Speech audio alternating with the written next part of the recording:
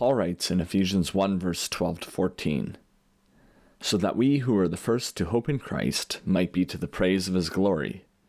In him you also, when you heard the word of truth, the gospel of your salvation, and believed in him, were sealed with the promised Holy Spirit, who is the guarantee of our inheritance until we acquire possession of it, to the praise of his glory."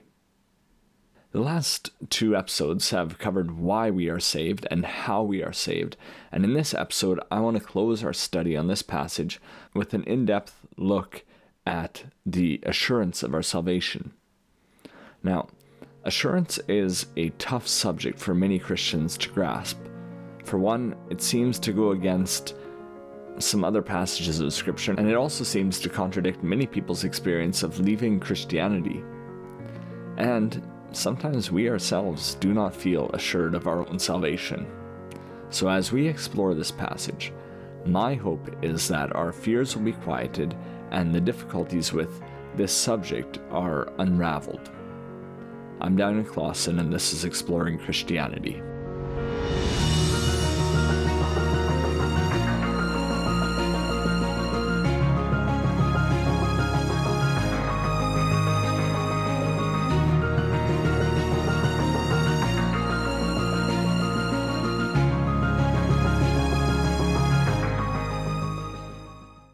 When we come to the topic of assurance, two things can be meant by it.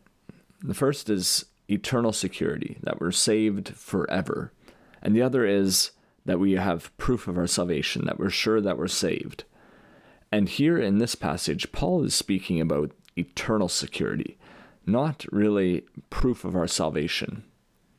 He does mention the proof of our salvation. That is found in hearing the word of truth, which is the gospel, and believing in Jesus. It is having hope in Christ. That is our proof of salvation. Eternal security is the fundamental outcome of the gospel. I mean, just look at John 3:16, that those who believe never perish. Assurance is the outcome of the gospel. When we understand the definitions of the gospel words that Paul has already used in the previous verses, it leads us to this conclusion. And he's used the two words redemption and atonement. Redemption is simply paying the ransom price. The idea is of someone purchasing a slave for the purpose of that slave's freedom. In the gospel sense, it is to deliver us from the guilt and the power of sin. In atonement is part of redemption, and that is the full necessary payment to God for our sins. It is in Christ, who is our substitute, satisfied God's wrath against sin. Now these, both redemption and atonement, necessarily bring us to eternal security. And we see that in the most basic description of our salvation, we are given rock-solid evidence that we cannot lose our salvation. Paul goes on to say that we are sealed with the Holy Spirit. Now, sealing means confirmation and ownership. And what a seal gave was validity to a charter or a testament or a letter or any possession, and it distinguished it from frauds. We still use seals today. And God places his seal on our lives, and that is the Holy Spirit. We are given the Holy Spirit to keep us, to seal us. And he seals us until we acquire the fullness of our inheritance. Now, inheritance is another assurance-producing word. Inheritance speaks of us as children of God, and as children of God, heirs of all his promises.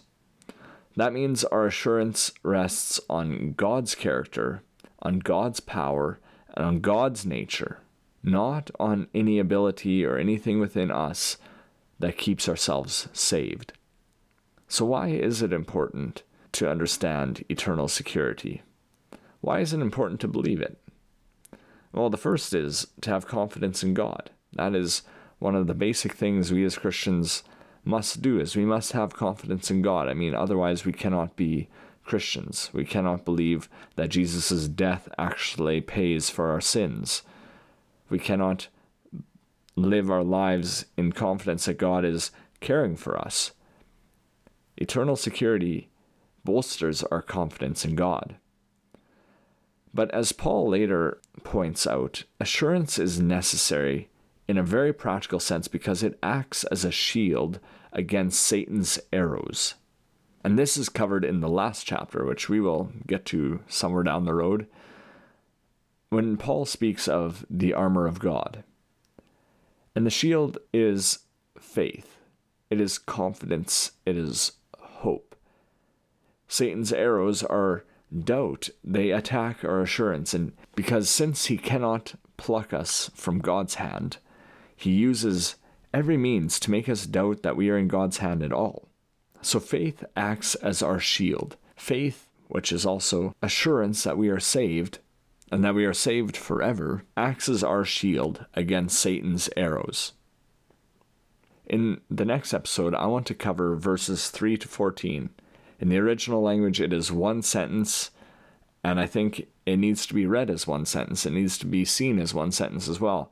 There's a lot in that sentence, as we have covered in the last few episodes, but I want to take a step back and observe the entire forest. And I think what we will see as we observe the entire forest is just how great our salvation really is, how far God has gone to save us. And then we will start up again in the new year, so I hope you stick around for that. Thank you for listening to this episode of Exploring Christianity. For more great biblical content, visit thechristianexplorer.org.